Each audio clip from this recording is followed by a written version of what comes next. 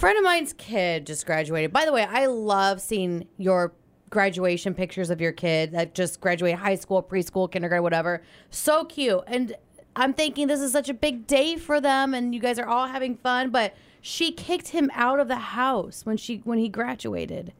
Oh, dang. Yeah. So it's like, hey, happy graduation.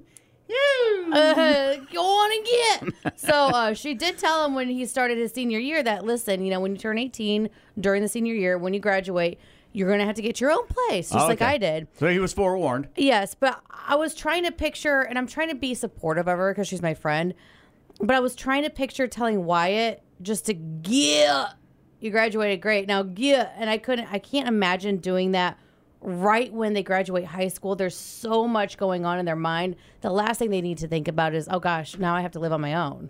You sound more suited to be an Italian mom. Why? I just read a story about in Italy that the average age that they bid adieu to their children in Italy is 35. 35? Is the average age that their kids move out. Isn't Miko's full name Dominic? Yeah, it is. So you'd be like, hey, this is you. Dominic, where are you going? You're only 62 years old. You're just a baby. Why you leaving?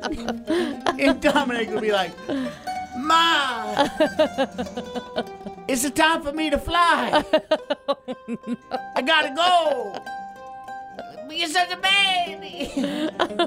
I'm just going through the guest house in the back. It's literally right there.